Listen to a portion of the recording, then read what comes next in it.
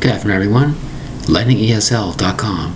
I'm also available on Instagram at lightningesl.53. Today's word is antecedent. Antecedent.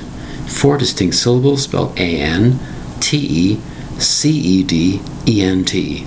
Antecedent. In the grammar world, the word antecedent means a replacement word. Instead of saying like Brian, you might say he or she. That is the word. It's the antecedent.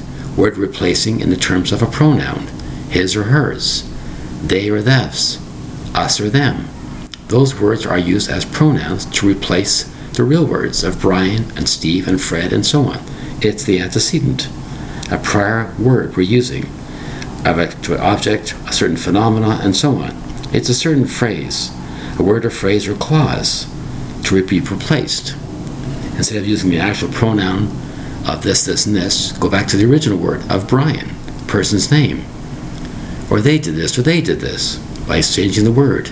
The word is antecedent, spelled A-N-T-E-C-E-D-E-N-T. Antecedent, 4 distinct syllables.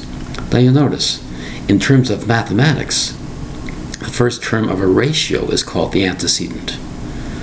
In reference to a proportion of something in mathematical terms, you might say a certain element in a proposition, like the word if this, if that. The word we're using is this and that. Those words of choice are called antecedents, replacing the original word. As I said before, instead of using Brian or Mary, I would use he or she. He or she is the antecedent pronoun we're using to replace the original words.